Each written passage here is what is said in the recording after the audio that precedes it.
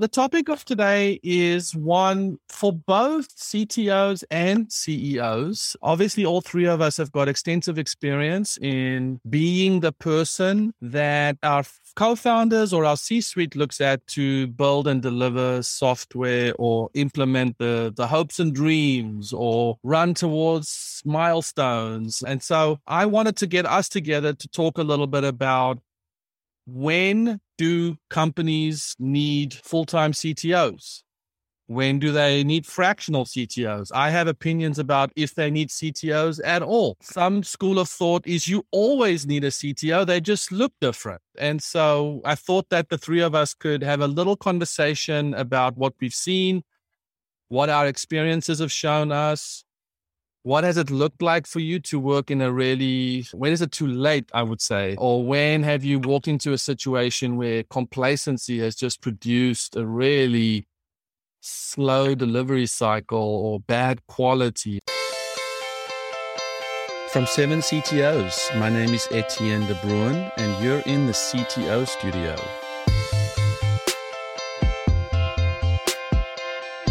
Seven CTOs is a global collective of CTOs helping each other become world-class leaders through our peer groups that meet once a month, as well as one-on-one coaching and mentorship. We carefully assemble our forums with 7 like-minded people who are at similar and adjacent stages with their companies. They help each other solve challenges unique to technical leadership roles. Each forum gets assigned an executive coach who leads conversations of emotional support and growth, as well as holds space for difficult conversations we need to have sometimes. Check out 7ctos.com and apply today. Mention CTO Studio and get a free strategy session with yours truly. And I truly look forward to hearing from you.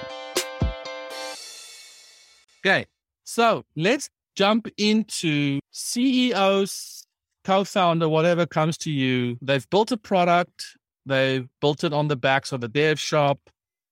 They are gaining traction. They feel pretty good about the growth rates. But now they're coming to you and they're saying, man, I'm hearing all this talk about a CTO. I'm hearing CTO this, CTO that. What does a CTO do? Should I have a CTO? What do you tell them? What are the questions that you ask? Or what comes to mind for you as I'm saying these things? What are some of the first instincts that you have, both of you being seasoned CTOs? I think my first reaction there is the situation you're describing, you've already solved a lot of the initial risks, or at least started to address many of the initial risks in any startup. So right off the bat, you've answered some key questions, which are, am I building something people want? Are people willing to pay for it? And how will people find me? And I think those, before you get into questions about technology and how things will be done, you need to answer those questions. So it sounds like in your scenario, somebody has already answered those questions. Then getting into the CTO, I look at it as a de-risker. So looking at your own background and your own expertise, what are your blind spots? How big a blind spot is technology? And looking forward in the business, how much are you going to rely on technology to drive enterprise value? And if that scale, either we're looking to drive a lot of value, enterprise value out of technology, and technology is a pretty big blind spot for me, then it's probably time to talk to a CTO or bring on a CTO.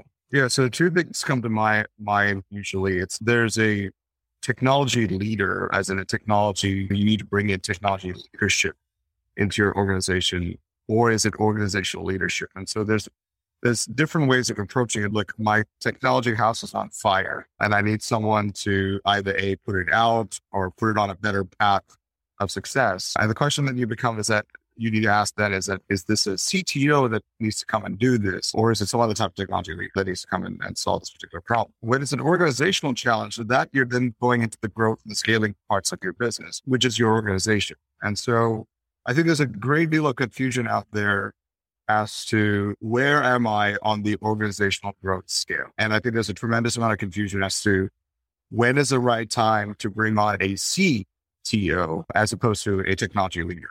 And I think that perhaps more CEOs need to be challenged on why they feel they need to have a technical leader on board. And is it someone who's just going to go put out technology fires and deal with those devs that don't seem to understand what the heck I'm asking them to do, or they're building stuff that I don't understand it. The CEO, regardless of whether technology is a blind spot to them or not, if they are building a company, they need to be able to understand why this person coming on board, and by the way, this person being at his level or her level, they need to ask the question as to, this person's going to take care of this, so what does that free me up to do? And what is that going to make, how is that going to make the org successful? Because I brought this person on board. And so I think most CEOs do not know how to have that conversation and discussion. Most of the times it's putting out fires. Yeah. And if someone is calling to you about putting out a fire, then you have multiple entry points. Like for me, it's a conversation about why a fractional role would sound better, or even advisory wise, why something would be better. I think the biggest issues I've come across is when they have a technical co-founder and there's a lot of issues and they want you to come alongside and ease yourself into the process and take over or keep this madman away from the code. How do we lock it down? There's so many different things that come about. So, but honestly, at the end of the day, for me, I see it all as organizational issues and less about a technical issue or a technology issue or even a business issue for that matter. It's just most of the time it's an organizational issue. And I don't know, most leaders don't seem to really understand it is a process that your organization needs to go through. And guess what? You're the one who has to figure that out. And there's not this magical person that's going to come in and just put your org on the path to success. They may put the tech org on the path to success, doesn't mean that you're entire. I'm hearing this delicious distinction from both of you around de-risking technical issues or hedging my organizational growth. And one feels a lot like a here and now delivery challenge that people have conflated maybe the role of CTO to solve, when really you could solve it with a dev shop, a fractional engagement, getting that delivery back on track.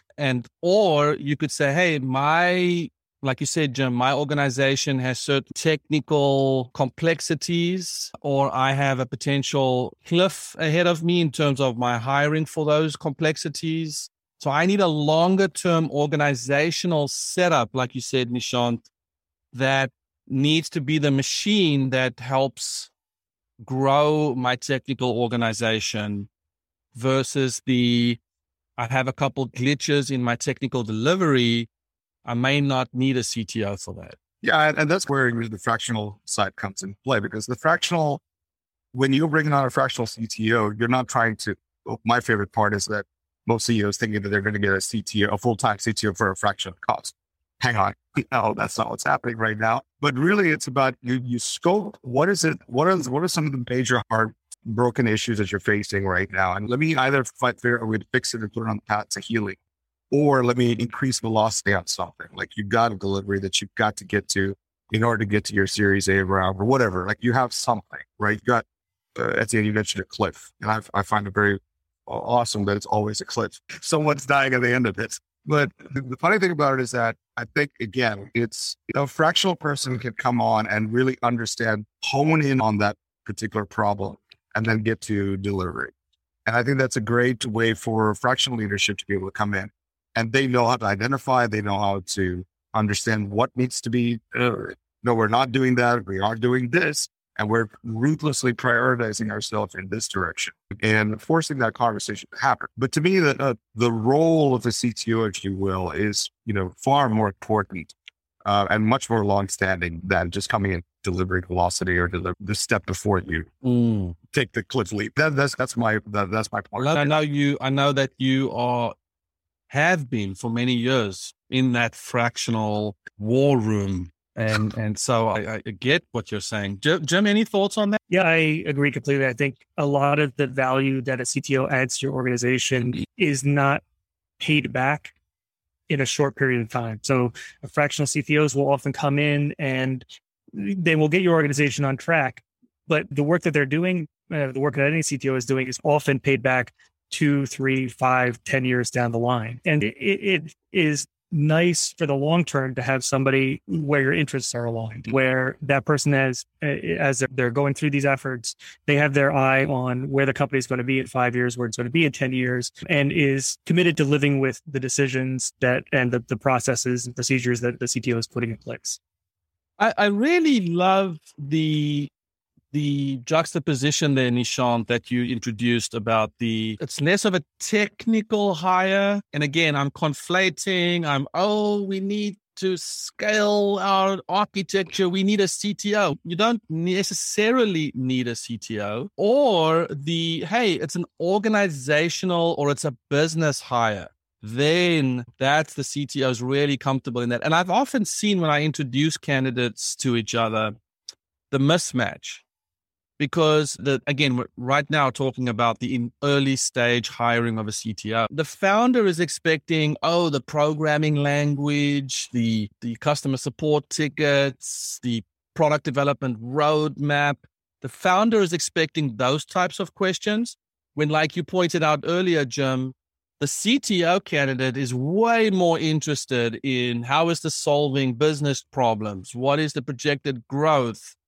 Where are we going in terms of traction? And I find oftentimes that when I'm introducing these people, clearly there's a mismatch in the types of questions the founder or the CEO is expecting versus the stuff that the CTO candidate is super duper interested in. Yeah, I think that's huge because many times I'm in a situation where it doesn't feel like you just need a solid technical person to come in, because one of the things that a lot of CEOs out there is how much time do you spend on coding? And I'm saying right there, I know right off the bat that you're not looking for a CTO. And so it becomes very difficult then to align with that vision of what they think that a CTO is supposed to do. And then the question of what does a CTO deliver? And Jim said, I love what you said, Jim, earlier about the long, which is, those decisions, you're not going to see the turnaround. Like scaling architecture, let's be honest with ourselves. We scale an architecture, you're not going to see you might optimize something and you might see an increase in output. But again, long-term and creating business value is not on day one.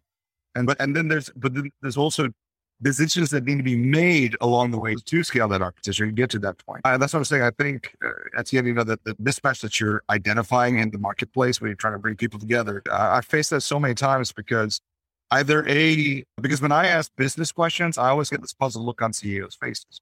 When most of my discovery sessions are really about trying to understand the boundaries of the vision of whatever it is that they're trying to solve. And I tell them, I said, so one of the things I keep saying is that, look, you don't seem to have a clear product vision. And without product vision, it's hard to be, in a way, dogmatic about your technical choice. And the dogma in our culture tends to be something that you get, like, not for us. We're not, but hang on.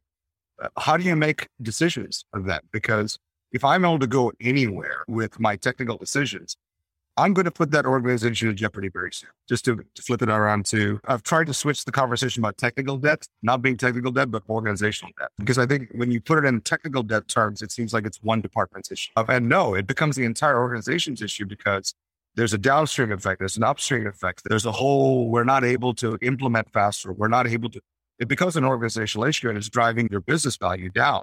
And by the way, worse when an investor comes in and does an audit on your stuff and they find out that you missed out on this great opportunity because you haven't dealt with this technical debt. So I think shifting that, I'll keep coming back to this organizational proposition of a CTO, and really if CEOs, COOs, all these C-suite level executives would understand that the way they're hiring themselves onto the business is also how they should be looking on how to bring on a tech leader onto their business. The CTO is not some fringe operator that comes in and is doing magical key turning. Yeah, and I think the CTO is genuinely interested in the growth of the business. And whenever we are hiring CTOs or bringing a CTO into the C-suite, a technical voice of technology into the C-suite, we need to understand that person isn't there to grow technology. They're there to grow the business. And I think that's the conversation that people are often not ready for. Yeah, and I think the T there in the CTO is how do we use technology to create leverage to grow the business? That Absolutely.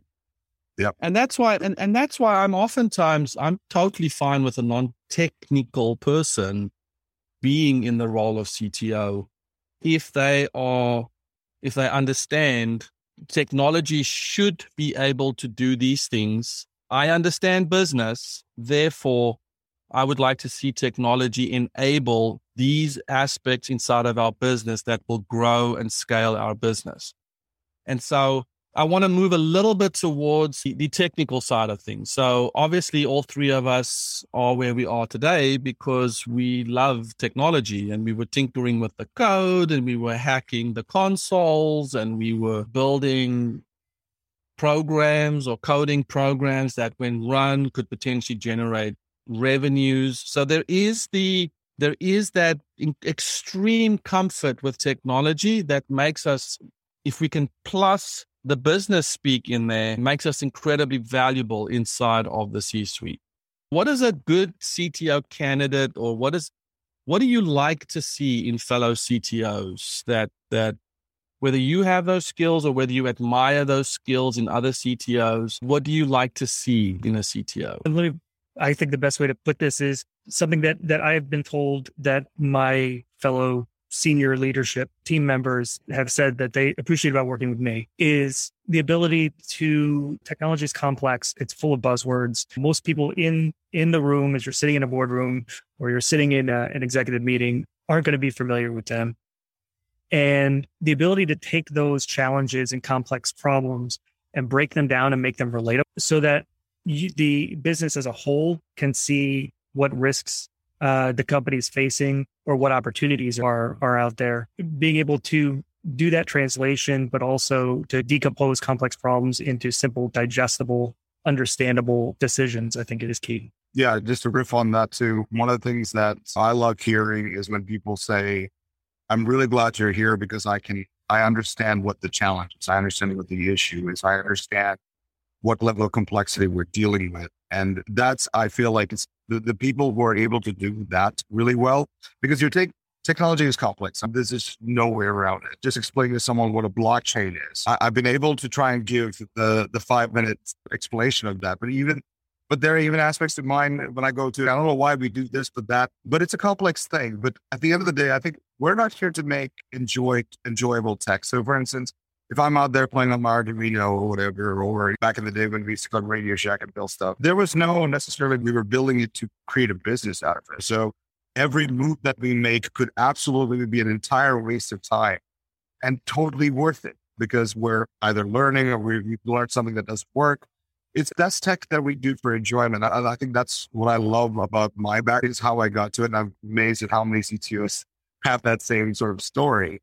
But I think what the common link that why they're CTOs and not like a Google tech fellow is the fact that they enjoy making a business out of some technology thing. It's a technology hack. We've figured it out. And whether it's a workflow, whether it's a process, whether it's whatever, we've shortened the distance between the customer and the problem. And we're using technology to solve that problem. And guess what? We made money. We made X dollars and we sold for this. And, I think that excitement really, when I see that in other CTOs, it's okay, you're my people. You get my excitement. Yeah. Yes, I would love to work in amazing tech, but to me, I don't know, there's a validation in a way that I can convert that into some kind of a monetary thing. So I don't know. For me, those fellow CTOs who speak that language, I get all kinds of goosebumps. So. Yeah, Ryan Rusnak has this great line that I use, which I'm sure he heard somewhere, but the way he said it was, to the tech people, you're the business guy, and to the business people, you're the tech guy. And yeah, so there's that vernacular, there's the language, there's the nostalgia, there's the rooted in understanding. I was speaking of the blockchain. I was so fascinated the other day when I had a conversation about resourcing or resource allocation, memory allocation, packing the bits into the words and the bytes. Back in the day, sorry about that, but we were very mindful of resources, right? Memory was scarce and you had to be prudent with how you used memory. Then, of course, we exploded onto this virtualization scene where no one cares about memory. But now we're back in the blockchain world where packing the bits into the blockchain has now become important again. And now guess what? C and Rust and all these languages are now so popular because those were the people who cared a lot about how they allocated memory. And just being a CTO with that sort of background and the understanding, like you guys both mentioned, the complexity analysis, or understanding what is complex and what isn't, understanding how logic works, being rooted in those first principles, that would be the only voice in the C-suite who understands those things. So the C-suite would benefit from somebody who not only understands that world, loves that world, plays in that world, hacks in that world, but can also do the business speak to understand how that C-suite benefits from that. Yeah, I think one bad reputation that some CTOs have developed is they're the naysayer in that group. CEO comes up with an idea and CTOs are the first one to say, no, that can't work, or that can't work with our current process or current architecture. And I think I go back to your video about Etienne, about the flying with the CEO. And I've used that so many times because I feel like many times we CTOs feel like we're in the room because we're here to cure the ailments of the C-suite, especially the CEO. We need to reduce the madness. And I'm sitting here going, if your CEO is not mad, then none of you would be there. There is an element of embracing the madness that causes people to be entrepreneurs. And so I don't feel like it's our job to go and cure the CEO of that. I think it's our job to go and figure out a way, okay, how do we derive a path here? And because we're familiar with complexity, and you wouldn't think that in our world, because we're talking about logic and reason, and this happens, and then this happens, and this happens, you would not think that it's a very complex thing, but it is. And we should be able to carve a path of what the CEOs are trying to tell, because they're trying to push something. They're trying to push an idea out there. And our job is to be able to say, what is a pathway to figuring this out? My favorite word, the MVP of that pathway. What is the minimum thing that I can do to make this idea come to fruition? And here's my favorite part. Let's go test it. Let's go build some evidence and bring it back. And one of the things that really irritates me about technical leaders out there who say statements such as, we don't know, or my favorite now, we don't know what we don't know. And for me, I understand that as a phraseology, but for me, it's at the very least, you should be able to hypothesize. Maybe you don't have the data. Maybe you do not have the evidence to back up something, but at the stage that you're in, you should be able to come up with some statement that says, I hypothesize that X. Nishant, I love what you said, and it brings me to this having inherited such a delicious relationship that has earned the trust, where when you do say those things, it is inherently trusted. Sure, it doesn't go unchallenged, but Jim, talk a little bit about the relationship that you were able to forge with someone where you are actually on your second or third venture now, and the trust that has given you in your role as CTO. Yeah, myself and my co-founder have been working together about 15 years across 3 different companies. And it's interesting talking about the different roles, and can we open this with different levels of technology leadership? And I've played them all across 3 companies. I was more on the architecture side, an engineer when I first started working with my co-founder. And then I was a fractional and an advisor, and then a co-founder then for this company. And my co-founder is also very technical. He's computer science and IT. And so there was certainly respect for the technical acumen, but I think it is that translation, being able to find opportunities to use technology to create enterprise value, to propel the business forward, and to overcome the challenges the business is facing, that has created that trust, that track record. And I'm not the most in-your-face personality. I tend to be the last one to speak in a room. And I certainly have had times where we've disagreed on things. But over the years, my co-founder and Andrew would tell you that when I am pounding the desk, that he sits up and pays attention, because at that point, I'm rarely wrong. It's in my personality type to not get to that point unless I'm pretty darn sure. And over the years, building that rapport has created that level of trust. Yeah, I love that. If I think of and I want to get to when we talk to CEOs, I don't care if you're seed stage, series A, B, C, it doesn't matter. But I'd love for us to break down the list of what do we want CEOs out there to know about what CTOs look like and how they operate. I think there's sort of an 80% rule out there that most of them are a certain way, if I can stereotype this. But the thing that I find interesting, especially if we go down this business mantra, is the CTO type, as we said, someone who loves technology, has built things with technology, is a builder, loves to tinker, loves to understand what innovations can be derived from technology, but has opened up their world to business objectives and business growth. That means that they come into the C-suite understanding in some regards what the CEO needs to accomplish: culture and revenues. Looking at the CFO, understanding what the metrics need to be for healthy cash flow and good SaaS metrics. A lot of us as CTOs have SaaS metrics, i.e. the dollar sign, LTV, cost of acquisition. This is part of our world. So we look at our different, even CMOs, right? We look at the marketing, we look at where they're going. A lot of us have been in an operational role, COO. So in many ways, when we look at those concentric circles, a lot of us have expanded our worlds as CTO to understand what those other C-suites need to accomplish. Now, what have they done to expand their worlds to understand what it is that we do?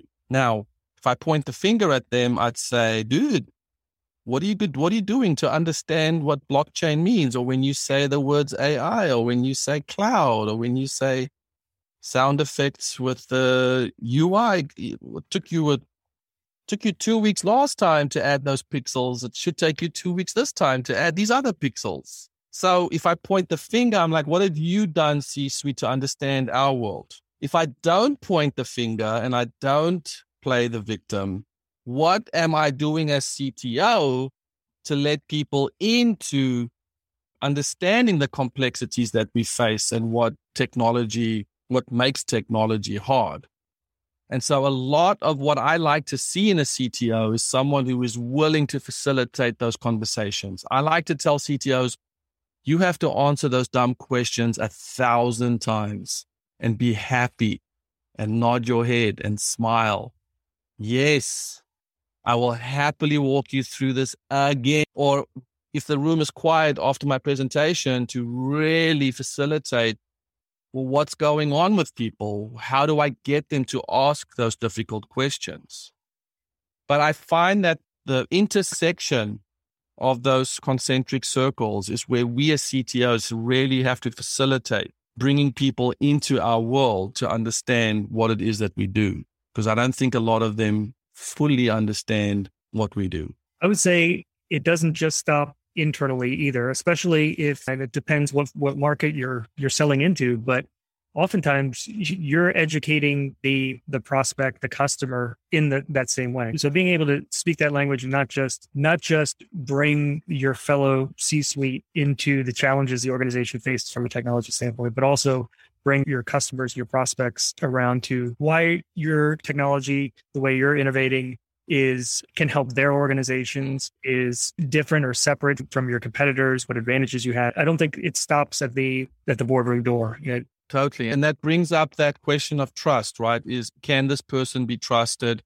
Whenever I hear a prospect ask for the CTO, I always think, okay, they're looking for a reason to trust or not to trust. And so they want to bring in the technical lead to see, if I place my livelihood into your service, can I trust that the service is going to be around for X number of years, and how are they scaling? Yeah, and that goes, especially you talking about timing of having a CTO on board, that also depends on where the organization is in terms of fundraising too, because that your investors need to have that same trust that the organization from a technology standpoint is in good hands. And as we said earlier, with someone who has some skin in the game, is committed to the long-term vision of the company, and that the technology challenges the company will face will not be a distraction to the CEO. So And that trust, it's your fellow C-suite, it's from your investors, it's from your customers. We rubber and trust.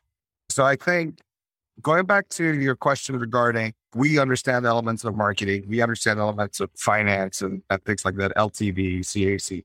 But I think because I hope I'm not, burning CTOs here, but I think other groups have done better in tying value to those terms than us. Like we talk about velocity and story points, and we have not done necessarily a good job of saying these metrics drive growth. These metrics drive.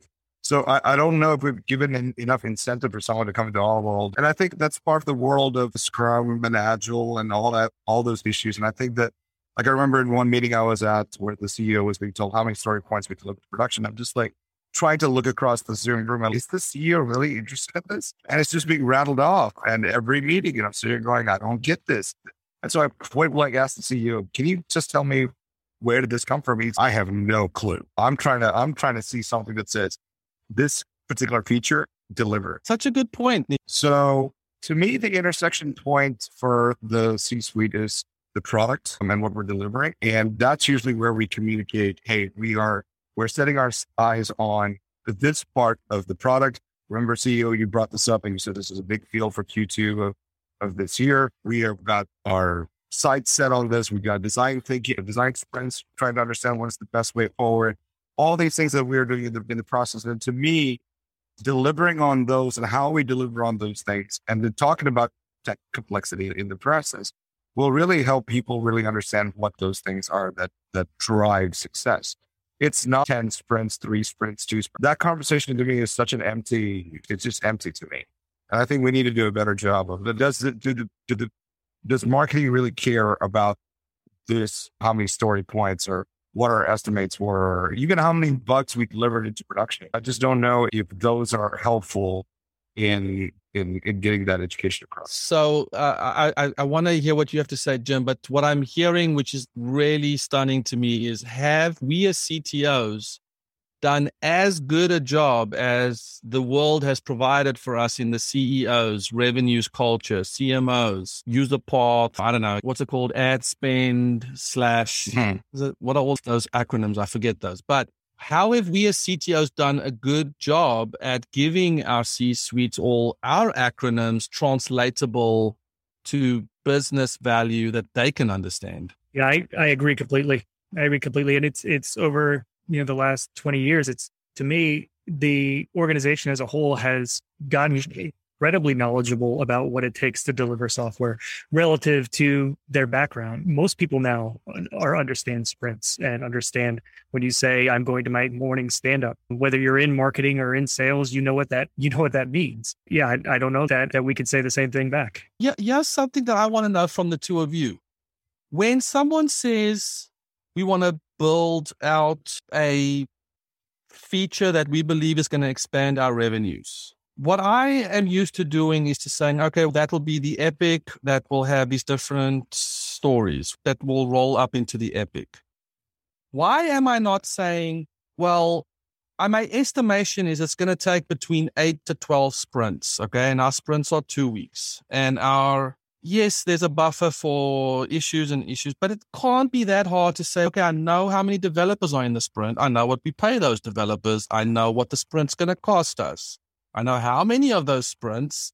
So therefore, I know that this feature is going to cost us $800,000 if we just do between 8 to 12 sprints. And therefore, the $800K in dev spend to deliver that epic has to tie into how are we recouping our cost? What are we padding onto those to prepare the rest of the organization for customer service, sales and marketing collateral? Is that just par for the course? I don't hear those conversations. Is it just me, or I'm hearing, oh, it's going to take this amount of time, or yeah, I can see us potentially delivering in July. Why are we having those conversations? Why aren't we saying, I need $1 million? That's how we are delivering on this feature or this product enhancement. We should have a cost per acquisition type, cost per feature build. We should be able to pull out a metric like that. I recently had to do this I was trying to come up with sort of a last mile strategy where I don't know if I want to apply the dev research. So what I went and did was I built out what it cost for us to do it and what it would cost for this partner that we were planning on going with. And yeah, as a research model, I outlined all of those things, but we were able to clearly see why build versus buy. It was better to go with this partner for right now. And we had our story to tell investors that, hey, this is our last mile strategy. We're adopting it right now for this purpose so that we can, learn and not learn with using our resources and spending more money on this particular area. Because again, investors want to know, I'm going to give you $10 and you're going to go spend how much on it to do something, or, hey, I spent $2 to learn this much. And now when I'm ready to go do it on my own, I know what exactly I need to do. And so we should be able to have those types of conversations where we have a full understanding of our cost per feature, cost per listing, and then as a result, revenue per feature.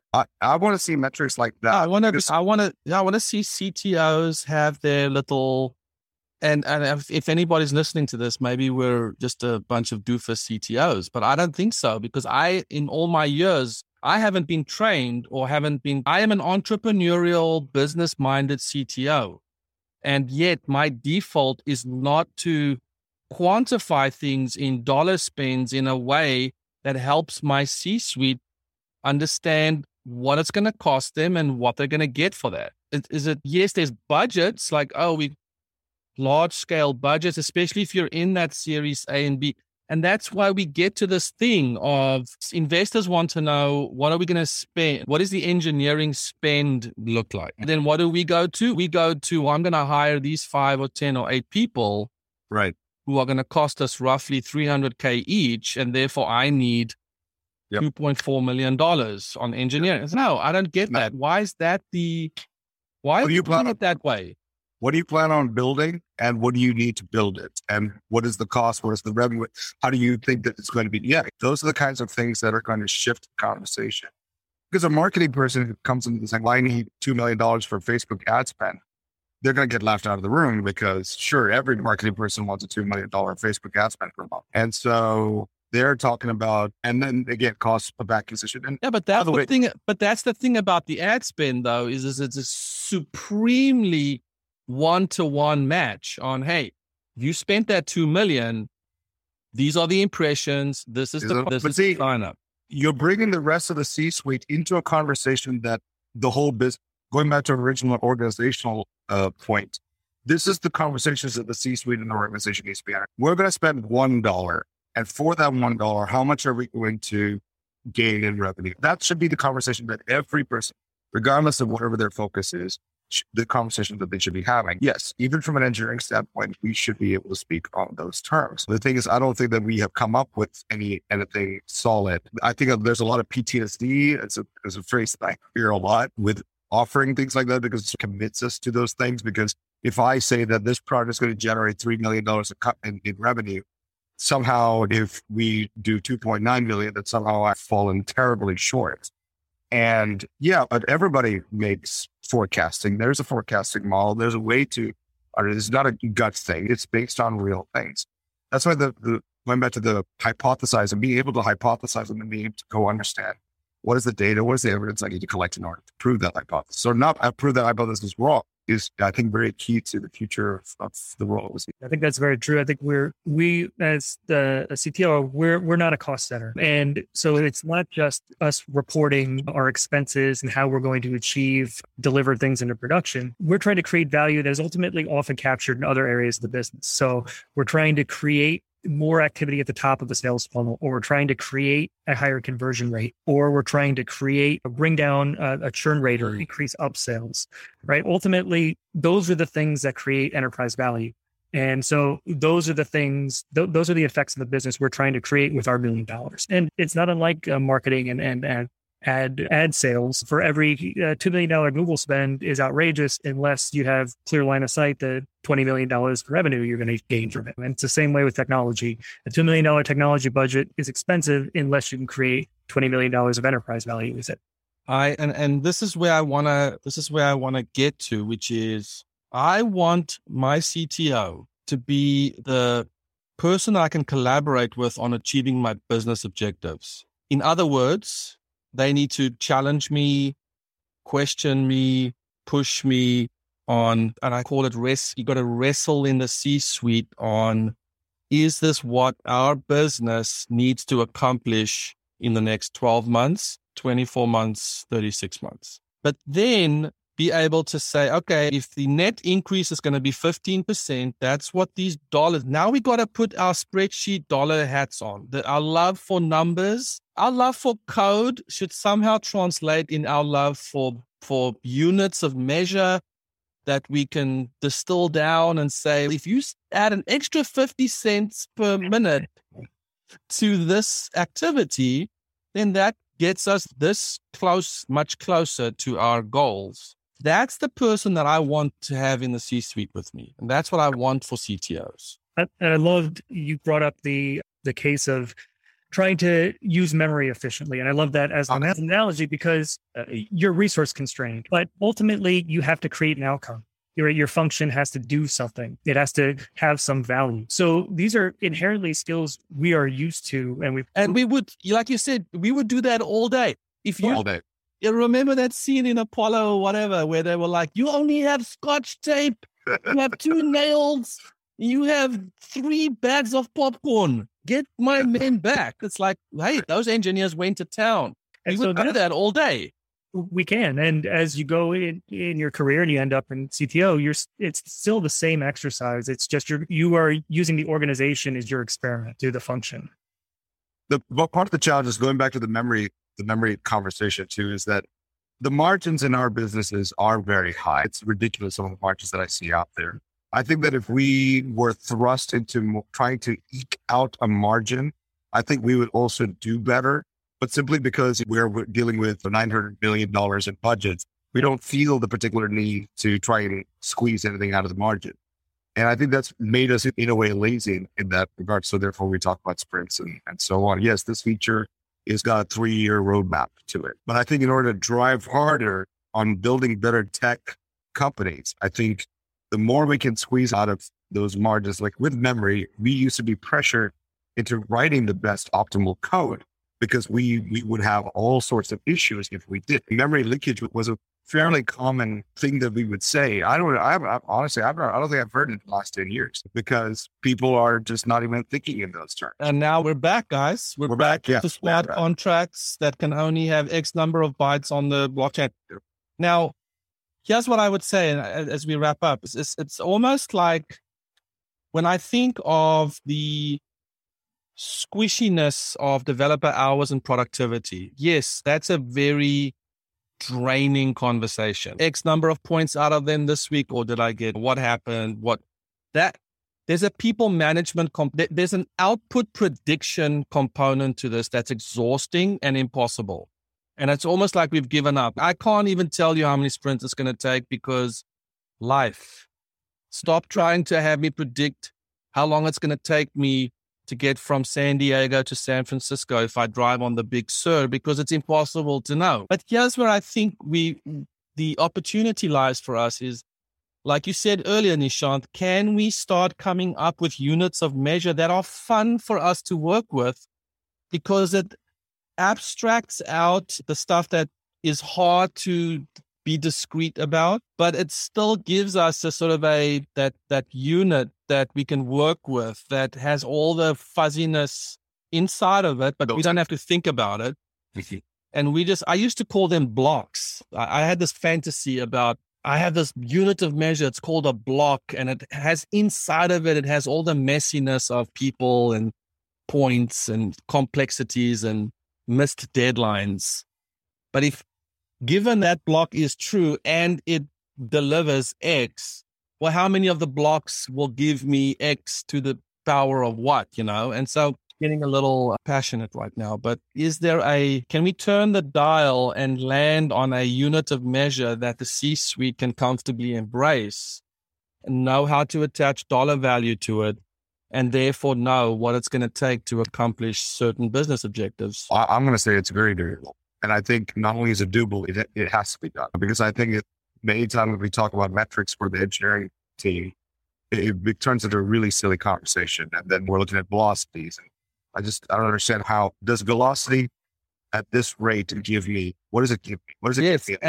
and it gives the C-suite, reduces the work that we do as CTOs to the one thing that the C-suite's like, oh, okay, so you want me to work in terms of dates. If you're talking about velocity and sprints, these are all time-based. Okay, then just tell me when's it going to be done. And then you're like, man, stop asking me when it's going to be done. But that's the only thing you've given me to given me. Exactly.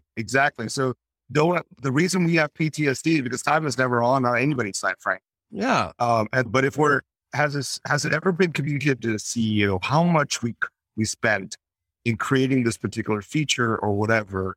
And by the way, here's the more important thing: collecting the evidence that, hey, we recouped the cost, and now we're and now we're starting to make a profit. And so we're not doing that, and we're not doing anything to do anything about it. And so I think that's what I'm saying. Many times, we should not be surprised at some of the conversations we get sucked into. Because again, like I said, we deal with very complex systems and garbage in, garbage out, right? So you put in garbage into the garbage metrics into the C-suite, and they come back, like you said, with the time-bound stuff. Were you expecting something else? And so I think that's where I think we have an incredible opportunity, as 7 CTOs here, I would love to see a charter of things of what we can be looking for and try to figure out how best to calculate this. I would love to see a calculus. It's starting to sound like a CEO now, because now the work is rolling from you. Epics are build stories as a user. This is not to say, I know that people listening to this, clearly people are working with budgets all day long. And yes, the rubber hits the road with dollars and cents. Of course, we're not saying that world doesn't exist. We're just saying, what does a world look like where the CTO is participating in the C-suite in a currency that everyone understands? And if you're facing the time currency, then maybe that's all you've given your C-suite. Maybe actively work on giving them the dollars and cents currency. Hey, the sprint is 50. Every time a sprint's done, it's 50K out the door. Okay, holy moly's. How are we recouping those costs? What does that mean? How much of that 50K is a prepayment into the futures of technical debt? Okay, I'm actually buying, every 50K is purchasing 5K futures of technical debt. Yep. Let's get into that world. And I promise you the C-suite's going to freaking understand very quickly. I think the challenge there is those metrics are often owned by other departments. We look at ways to demonstrate our value with the metrics that it's clear that we own. But a lot of the metrics which really are impactful for the business are not metrics that we own. They're the sales metrics, or the marketing metrics, or the customer satisfaction metrics. So it's difficult to really quantify how a sprint has a direct impact to customer satisfaction. That's our challenge. And that's a challenge we have to overcome. And there's attempts at things like this in Lean Startup, the innovation accounting, talking about what revenue is generated from new products and that have been brought to market. But it gets more challenging when really the only metric that is clearly defined by us is margin. And of the enterprise value metrics is probably, as you said, especially in our space when margins are incredibly high, it's not something you can really claim victory for a 2% improvement. Yes.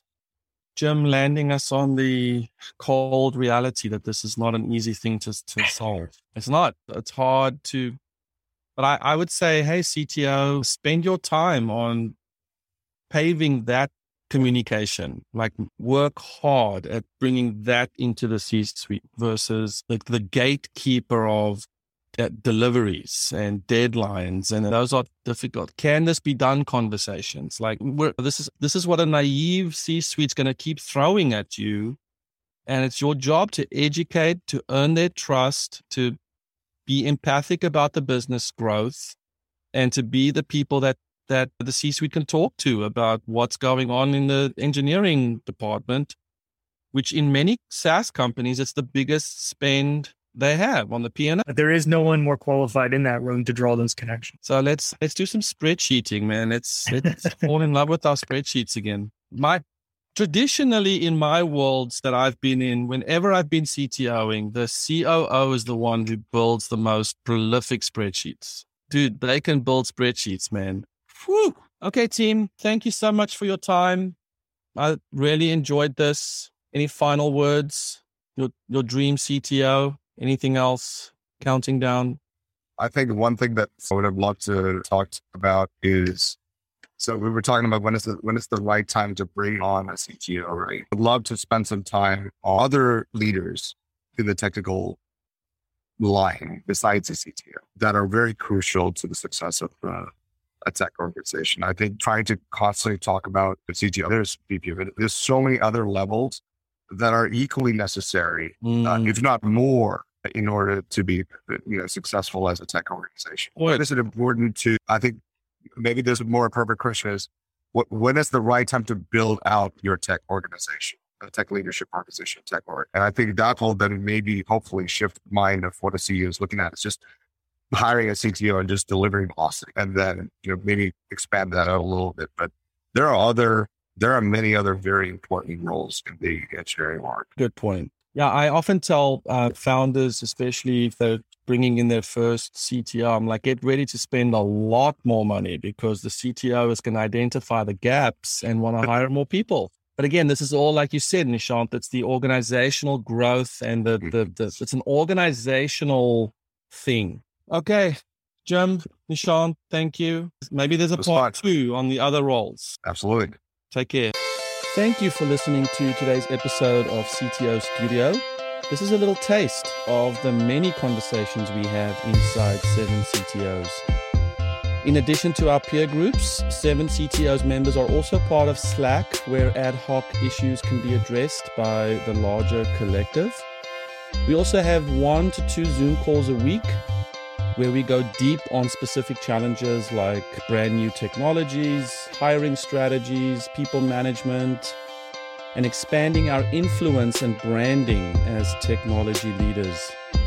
Also check out 7ctos.com, where we publish our list of events like upcoming retreats and colloquiums in a city near you. Applications are always open, so mention CTO Studio when you apply and you'll get a free strategy session with me. Wouldn't that be fun? See you next week.